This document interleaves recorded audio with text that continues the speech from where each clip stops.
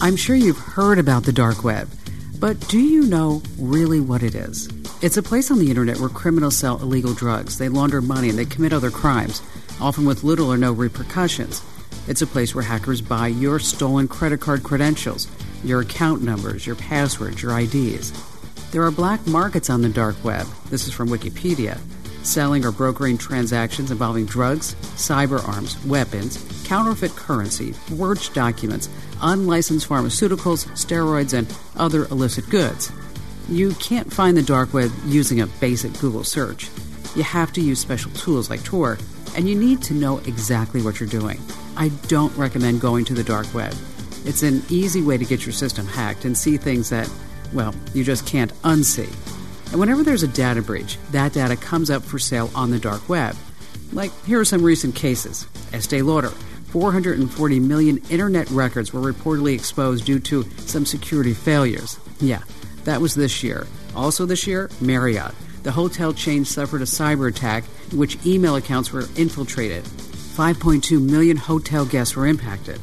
Whisper, the anonymous secret sharing app, exposed millions of users' private profiles and data sets online. So much for being anonymous. Nintendo, 160,000 users. Email it, 600,000 users. Just the other day, a devastating cyber attack targeting major branches of the U.S. government and federal computer systems was attacked. And recently, there was a devastating cyber attack targeting major branches of the U.S. government and federal computer systems. The attackers, they say, are likely tied to the Russian government. So what does this mean to you? Yeah, your personal data is now at risk. The attackers exploited a vulnerability in software from SolarWinds. It was called FireEye. And they breached the Commerce Department, the Treasury Department, and likely many others. They say possibly the Department of Homeland Security and the FBI. They were looking for intel about how the U.S. would actually plan a cyber attack. So basically, the hackers hacked our hacking methods and plans. And yeah, you probably got hacked too. If you used a government website such as the IRS, the SBA, Social Security, you have to change your password immediately. And you want to watch out for phishing scams and phone scams and bogus texts. And of course, verify any message you get with an actual phone call before doing anything, before acting.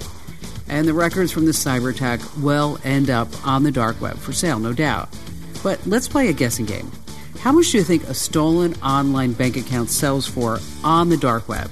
What about a stolen credit card, a phony driver's license, or even a forged passport? By Privacy Affairs estimates, a full digital footprint of one person costs about $1,300 on average. That's less than $2,000 for your bank account, your social media, your PayPal, and everything else in between.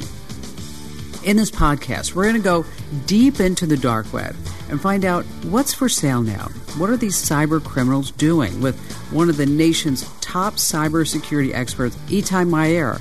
You don't want to miss this. It's fascinating knowing how all this works. And once you do, you'll be equipped with all the intel that you need to make sure that you're not their next victim. So stay right where you are.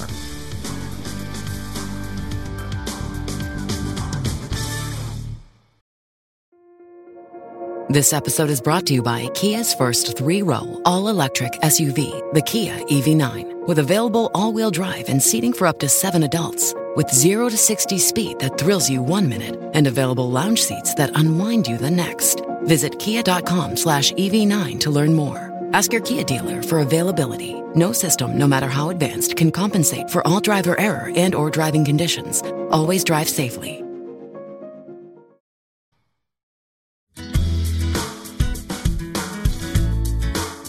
Itai, thank you so much for being here. We start talking about the scams of 2020. Which one just surprised you the most?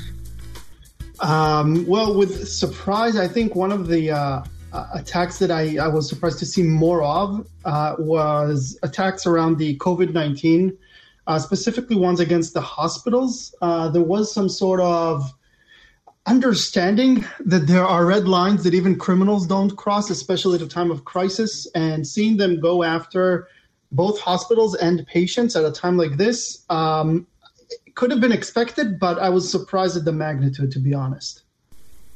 Well, I thought in the beginning, when the pandemic first hit, that the hackers and the scammers, they kind of called a moratorium, didn't they? And say, you know what, we're going to give everybody a free pass for a while?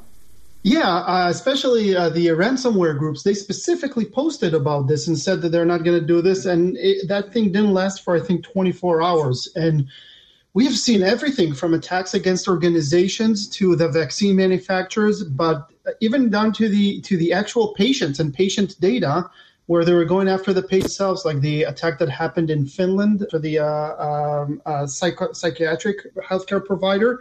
But also here in the U.S., attacks against hospitals at a time of a crisis like this. It's a new border that I didn't think they would cross.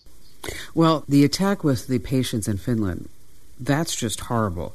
Walk us through a little bit about that one. So the attack in Finland, what happened was the attackers there got access. Apparently they had access already about a year or two ago, and that wasn't reported.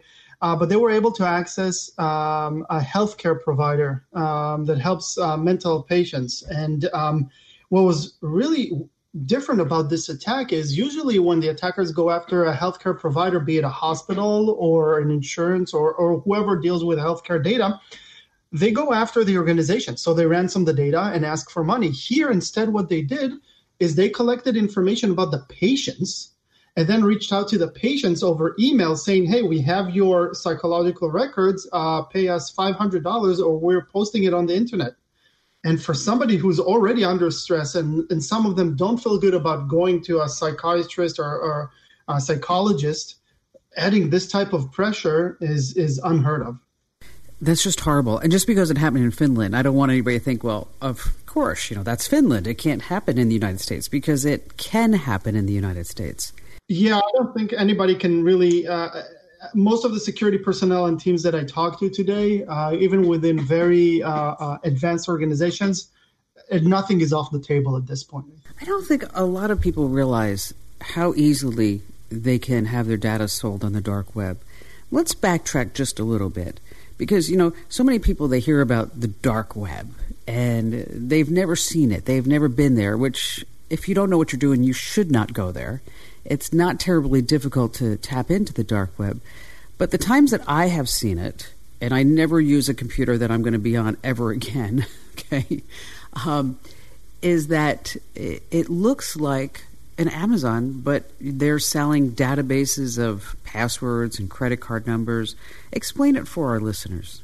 Sure. So to kind of understand, first to give the scope, when you look at the internet today, we tend to look at it at three different layers, so to speak. There's the clear web, the deep web, and the dark web, right? The clear web is anything you can find on Google, Bing, whatever your search engine is.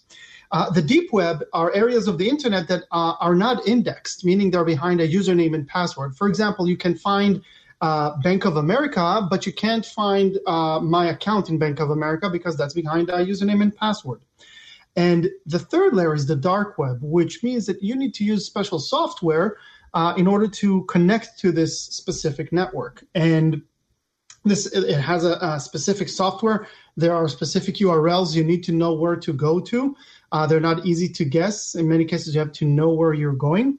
But as you mentioned, it's not that difficult to download the extensions, the browsers, in order to connect to the dark web these days. You can find a lot of examples on YouTube on how to do this, but you really need to be aware of where you're going, because the dark web has been used by a lot of cyber criminals for buying and selling of goods and services. And also, of course, it's monitored by law enforcement, heavily monitored by law enforcement wherever they can monitor it. And what happens is, there was this saying I heard in one of the movies, if you give someone a mask, they'll show you their true face. So the dark web gives a lot of people the mask to hide behind, and they buy and just sell a lot of different things there.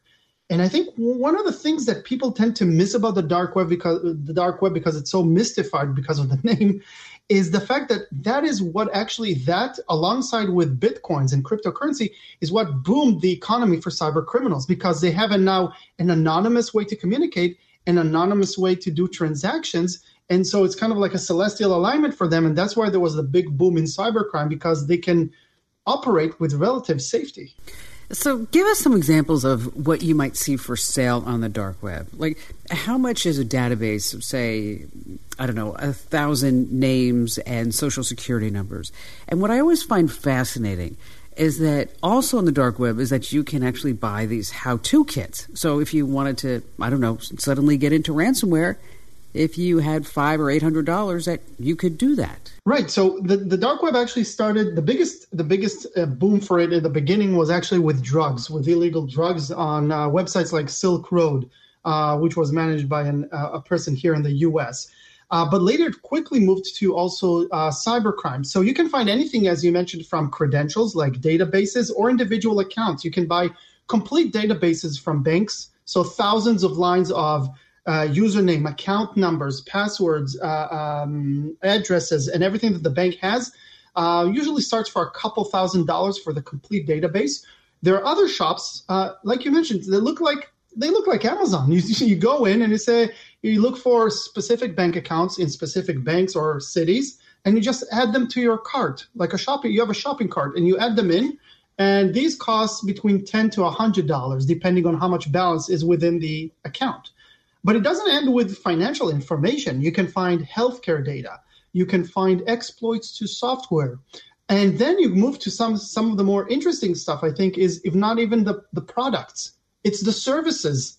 So you can hire people that will help you. They'll set up a phishing page for you, or there's ransomware as a service. So it's not only goods, it's also services. And that's why I think it really lowered the bar for anybody who's trying to become a criminal, even if you're not super technical like you had to about 20 years ago to be super technical to do these. Today, you just go on the dark web and you can buy all the different components and have an attack up and running.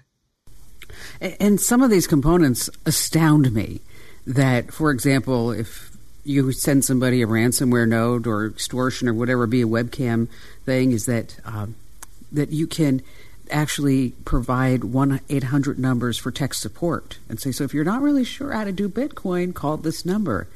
Yeah. I mean, they've really taken this whole ransomware to a whole new level. I mean, it suddenly is now, it looks like it's just keeps exploding. Yes. So yeah, there's actually two elements here of the service that are interesting. Number one is you can buy different services, criminal services, and they offer support for the buyer. So they'll say, okay, you can buy this, for example, hosting facility to host your criminal website. We offer, silver, gold, platinum support levels and SLA, service level agreements, how fast we'll help you if you have a problem, or a direct connection to our IT staff to help you. The other element is what you mentioned around the ransomware groups that set up their own support services. And what happened is when they started doing these ransomware attacks against individuals about 5-6 years ago, they encrypted people's computer, and then they realized that those people who were attacked don't necessarily know how to pay them. And so they set up these support centers saying, okay, let us give you a step-by-step guide here, or a person who will guide you how to buy Bitcoins and send them over to us. And the last evolution of that I've seen now is these support centers that are used as negotiation platforms for large organizations. I've seen different communications on these channels where somebody got infected with a ransomware in an organization. They reached out to the support and said, yeah, we need our files to be decrypted. And the support said, no problem. It's going to be $10 million. And they start a conversation around that and a negotiation around how much they would pay and when, and end up paying a certain amount and getting their files decrypted. It's just amazing to me that we have all this information, all this data about the dark web, but for some reason we just can't quite shut it down. Why is that? Well, stay right where you are, because when we come back with Tech You Should Know, we're going to talk about why we can't shut them down, and also the big scams of 2020 and the ones that we need to look out for in 2021. So stay right where you are.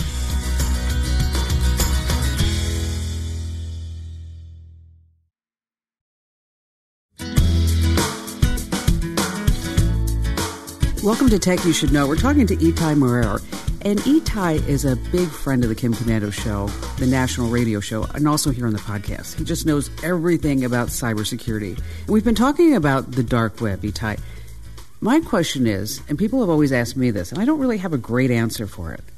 How come we can't shut the dark web down? Is it because it's so decentralized?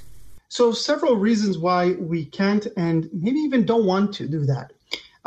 Number one is when we say the dark web, it's not just Tor. Everybody talks about Tor, the onion route, but there are other dark webs. There's I2P, the Internet Invisible Protocol. There's Freenet. There's several other dark webs.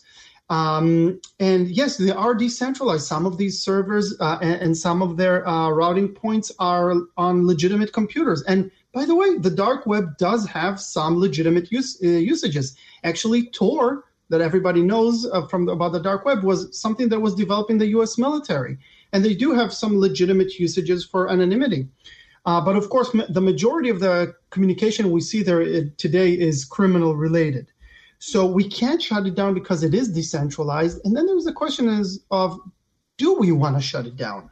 Because today, a lot of security agencies and a lot of companies that collect information, intelligence information, know how to monitor certain areas. And this is a classic intelligence question, just like in the military. If you have a good source, do you shut it down or do you continue monitoring it and make sure that you are in the know on what criminals are doing? Because we have seen this evolution.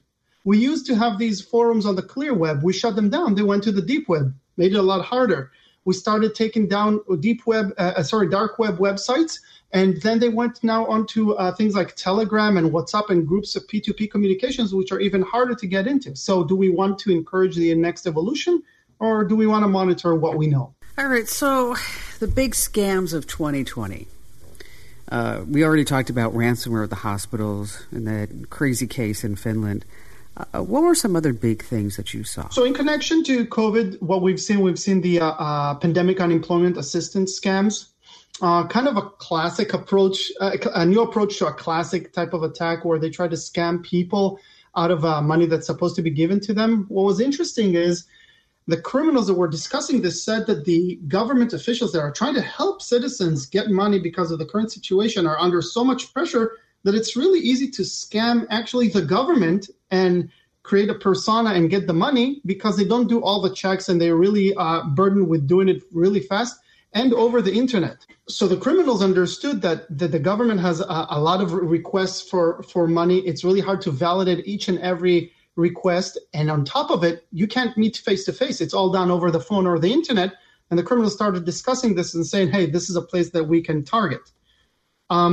On top of that, you had the classic attacks, right? The phishing attacks, all kinds of these tech support scams, the computer update scams that have been around for a while. And not really in the world of scams, but in the world of, but something that we see more of. There's been a lot of discussion about it as well. Some really good documentaries of the whole area of disinformation and misinformation. Well, before we get to that I do want to talk about that. Let's just stick on the scams for just a second, Itai, because I had this guy call the show, and he got a phone call from Apple Computer. Okay, well, that should have been his first red flag, right? And they explained to him that as they were going through their security checks and his iCloud account, is that they found some child pornography in his iCloud account. And they needed to have access to his computer because they're trying to figure out where this kiddie porn came from. Okay, horrific crime, no doubt. So this guy's like, oh man, I don't know what's going on. And so he gives them access to his computer. It gives him all the credentials to his iCloud account. And then the people from Apple convince him that, in order to clean out the account, that they need to have $1,000. Okay. Again, another red flag. And also because they needed to be paid in Apple gift cards. Okay. So this goes on. And they start cleaning out his computer, quote unquote, they say. They're cleaning out his iCloud account. At some point, they have access to his banking information.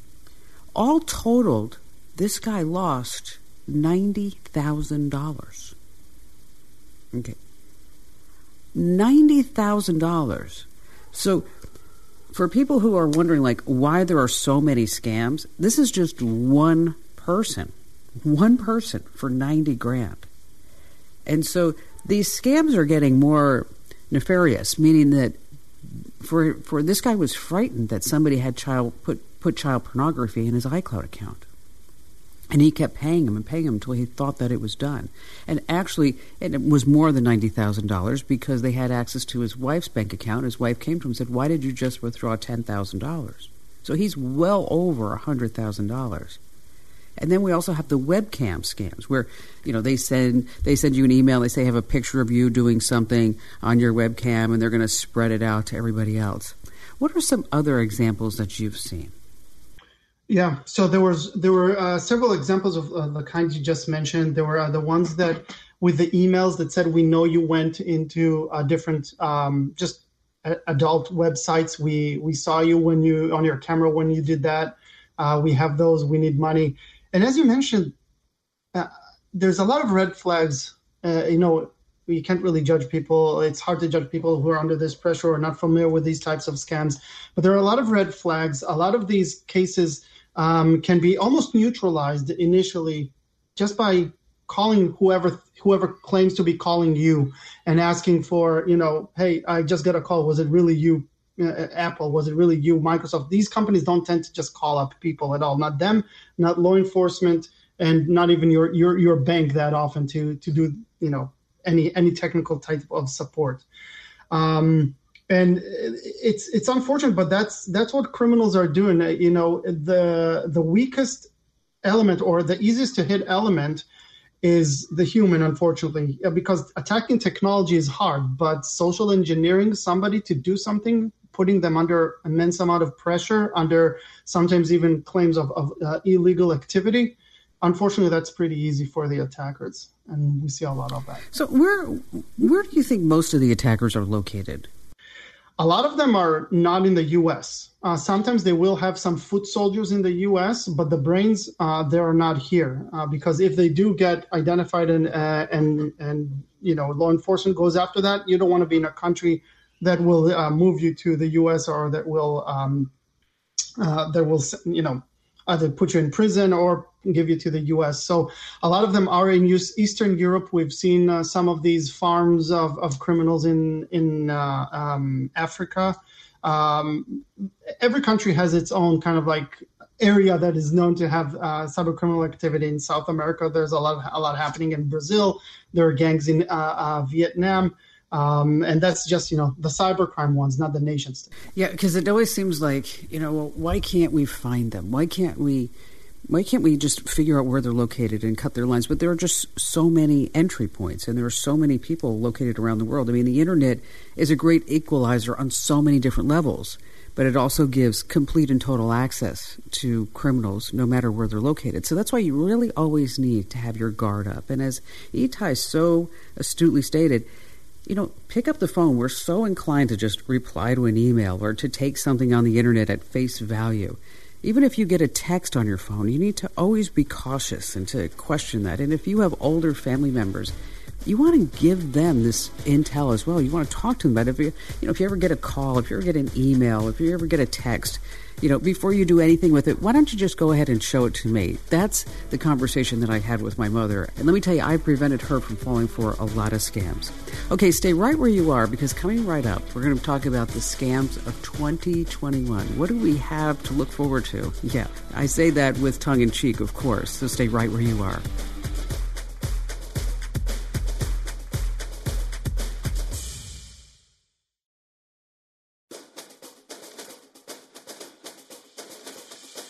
Hey, welcome back to Tech You Should Know. We're talking to Itai Maurer. He's a big friend of the Kim Komando radio show and also here on the podcast, and he's a bigwig in the intel security industry. So, Itai, 2021, here we come. What do we have to look forward to? So I think one of the main things we need to look into, and it also connects with what you mentioned about helping and stopping some of these threats, is realize that a lot of us are now working from home, remote work, and we need to pay attention to our environment and our family. What do I mean by that? We're working, we're bringing our work computer into the network. We're connecting a lot of devices.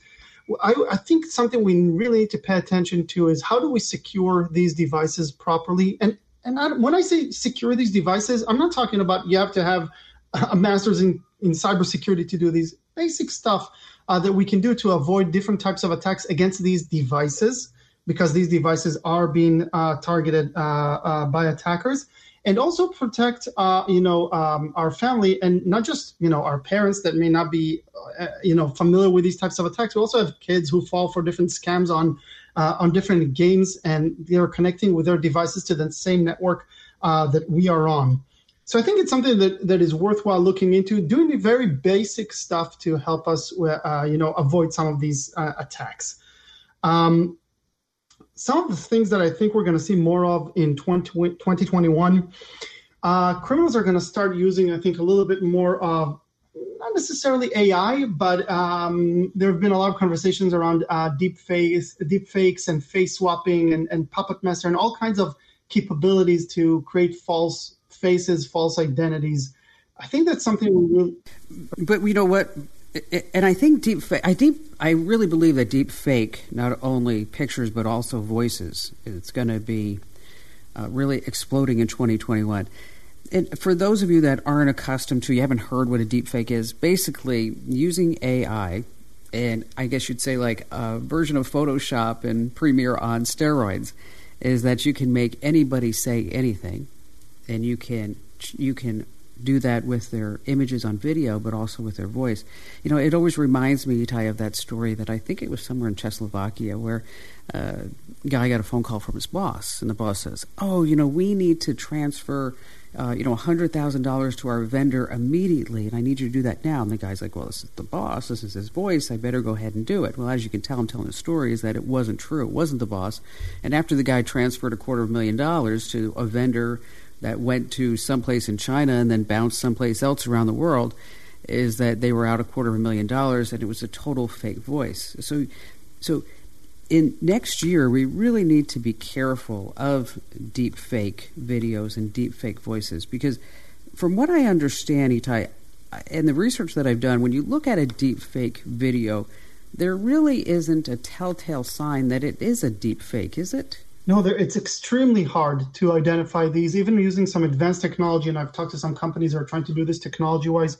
It's extremely hard. And when you connect that with the fact that it can be used to synthesize voice, to synthesize pictures, and these things are used for identification, they can also, unfortunately, be used for some of the attacks we mentioned for extortion. So, hey, we have you on video doing this or that, or, stuff like that is I fear is where it's going. The other side of the deep fake and the use of artificial intelligence is you now have software that's capable of creating pictures. I don't know if you've seen this game, like if you go on Google and search, this person does not exist, there's a website that will create a picture of a person who doesn't exist. And you cannot tell that this is not a real person. And using that to create fake personas and create synthetic IDs, I think that's something that criminals are going to start using not too far in the future. And, that would be interesting to see if it's taken to the next level with romance scams. I can't tell you how many times I get a call from a guy, and it's normally a man, who says that some hot model in Turkey has the hots for him, and he's sitting in a trailer in Fresno, California. It's like, I gotta tell you, sorry, dude, it's probably all fake. But now they can totally manipulate somebody's emotions, and once they get their emotions, then the money will flow by using this deep fake technology. Yeah, and I mean, when you really put now, not only there's simple software that can do this, even stuff you can download to your phone to do face swap that looks pretty convincing. But now when you're talking about what I think is another thing that I wanted to discuss regarding 2021, if you have more budgets around these and nation-state attacks, it becomes even more nefarious, because what we're going to probably see more of in 2021, not that we haven't seen this so far, is attacks by nation states against private organizations, not necessarily just against nation states. So we already know right now, for example, that different nation state actors are looking to attack and collect information about the vaccine that's being manufactured. But more and more events that are political in nature will affect us, individuals. And I'll give you an example. There was recently an event in the Middle East in Iran, an assassination. The Iranians are saying that Israel is behind it. Right now, there's an Israeli insurance company. All the details about people who got insured are now spilled online, supposedly by Iranian attackers. And so what you see a military or political situation turn into something that, hey, me at home, now my information is exposed because of that event. And we used to talk about how, I don't know, does a cyber attack mean that we have to do a kinetic attack against a country? Now, all of a sudden, a kinetic attack, a physical attack, results in a cyber attack. And like you said, the internet levels the playing field. So now citizens, just people at home, they are in the front line, and they're actually an easier target than the military complex. And so we'll probably see more of these attacks as well. So do you think there's the potential of a cyber attack that would take out the power grid? Attacks against critical infrastructure have already happened. We've already seen this happen in the Ukraine a couple of years ago. Is it possible? Theoretically, yes, that is possible. But I think something like taking down the power grid, because there are so many things that this affects. To me, that's almost like a physical attack, like saying we're going into war. Because if you take down electricity, if it's something major, it affects hospitals, it affects people at home, it affects manufacturing, it affects so many elements that when it goes to critical infrastructure, we've seen even more secure systems than that being targeted. But I think nation states that do something like this, they know they're crossing a certain line if they do that. See, I always find it interesting that when we talk about like a massive cyber attack, that there are people who say, yeah, we have to be careful for that. And then there are other people who say, no, because everything's so distributed, there's no way that it could affect me.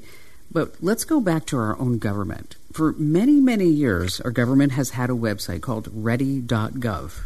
Okay, if you go to ready.gov and they tell you basically to have 3 months of your medicines or at least a couple of weeks of vital medicines and maybe some cash on hand and food and, yes, even toilet paper.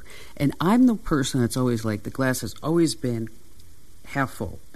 Everything's always going to be like rainbows, ponies, and flowers. But when it comes to a cyber attack, I really believe that, you have to have some necessities in your home just in case something were to happen, whether it's by accident or whether it's by intent, is that we are so dependent upon technology and the internet right now, is that you just have to have a little bit of forethought, I think.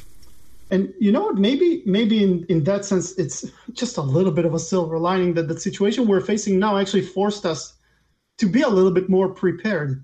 And I think people do have a little bit more things in their houses just in case they need to stay for a longer period. And you're right. We're not even aware of how dependent we are on all of this. Personally, I don't remember the last time I even touched money. Because I don't use cash anymore. I just use my phone. I don't even use a card. I use my phone, right? And it's fabulous. I love it. That you don't need to. You can just go swipe your phone, tap your phone on a checkout, and then,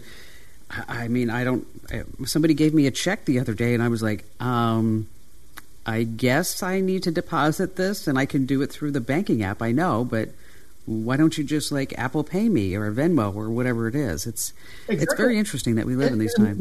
We're moving this so it used to be cash, right? And then it became cards, and then it became a phone. Now I'm doing it with my Fitbit. I use that to pay, and we know the next step is going to be something in our body, in our hand, like that we're going to be able to use that. It keeps getting more convenient, but we keep being more and more dependent on it. So yeah, definitely something to pay attention to. So, Itai, we're running out of time. Any final words about what's to come in 21? For 2021, we're probably going to see some of the same attacks that we've seen in 2020. And I think I would like to give some ideas of how to really try and avoid some of these and prevent some of these attacks. When you have a system at home, regardless of what it is, your computer, your mobile device, your router, your printer, which is on Wi-Fi, your webcam, do the basic security checks on them. Change default passwords. Don't leave them at admin or 1234, and choose just a little bit more complex passwords. If you have a hard time remembering all your passwords, use a password wallet that keeps these things secure. Patch your systems. Make sure that you have the latest software updates, the latest security updates. Don't ignore those little pop-ups on the bottom right of your corner, because those are critical. That's what attackers use. They use known vulnerabilities. They try not to invent the wheel every time and use stuff that is already out there. So make sure that you patch your systems. And I think one of the more important things connected to the story that you mentioned here before, Kim, as well, is always be vigilant. Be aware that these attacks are out there. Nobody's trying to give you millions of dollars, from Nigeria. Nobody is trying to help you with a security issue you might have on your iCloud. And so it's always good to question. In the military, my sergeant told me, when there is a doubt, there's no doubt. So even if you have a little bit of doubt, it's too good to be true, or sounds just a little bit too good, then it probably is. I like that saying. What was that saying anytime? What was it? What did your military guys say? So if there is a doubt, there's no doubt. So if you have even a little bit of, then no questions asked, then don't do it. I love that. That's fabulous. That should be like the motto for 21. Okay. Itai, thank you so much for joining us. We always appreciate your insights. And if somebody wants to learn more about your company, how can they do that? So you can always go to insights.com, and we have a blog there. We try to report on some of these latest attacks. And really happy to be here, Kim. Thank you for having me. I think it's really important that people are aware of these types of threats, and that we all do a better job of protecting ourselves and our families against cyber threats. Hey, thanks for listening to the Tech You Should Know podcast with Kim Komando. And if you haven't done so already, make sure you're subscribed so you get these automatically downloaded to your device every single week. And if you haven't checked out getkim.com, it's your chance to go behind the scenes and watch us record the show on Fridays. You can join us in the chat rooms. Come behind the scenes and watch as we chat about what's going on at Komando.com. And you can download the podcast and listen on your schedule with limited commercial interruptions. Again, that's at getkim.com. Right now you get a free 30-day trial. Then it's just a few bucks a month after that. Thank you again for listening to Tech You Should Know, and we'll see you next time.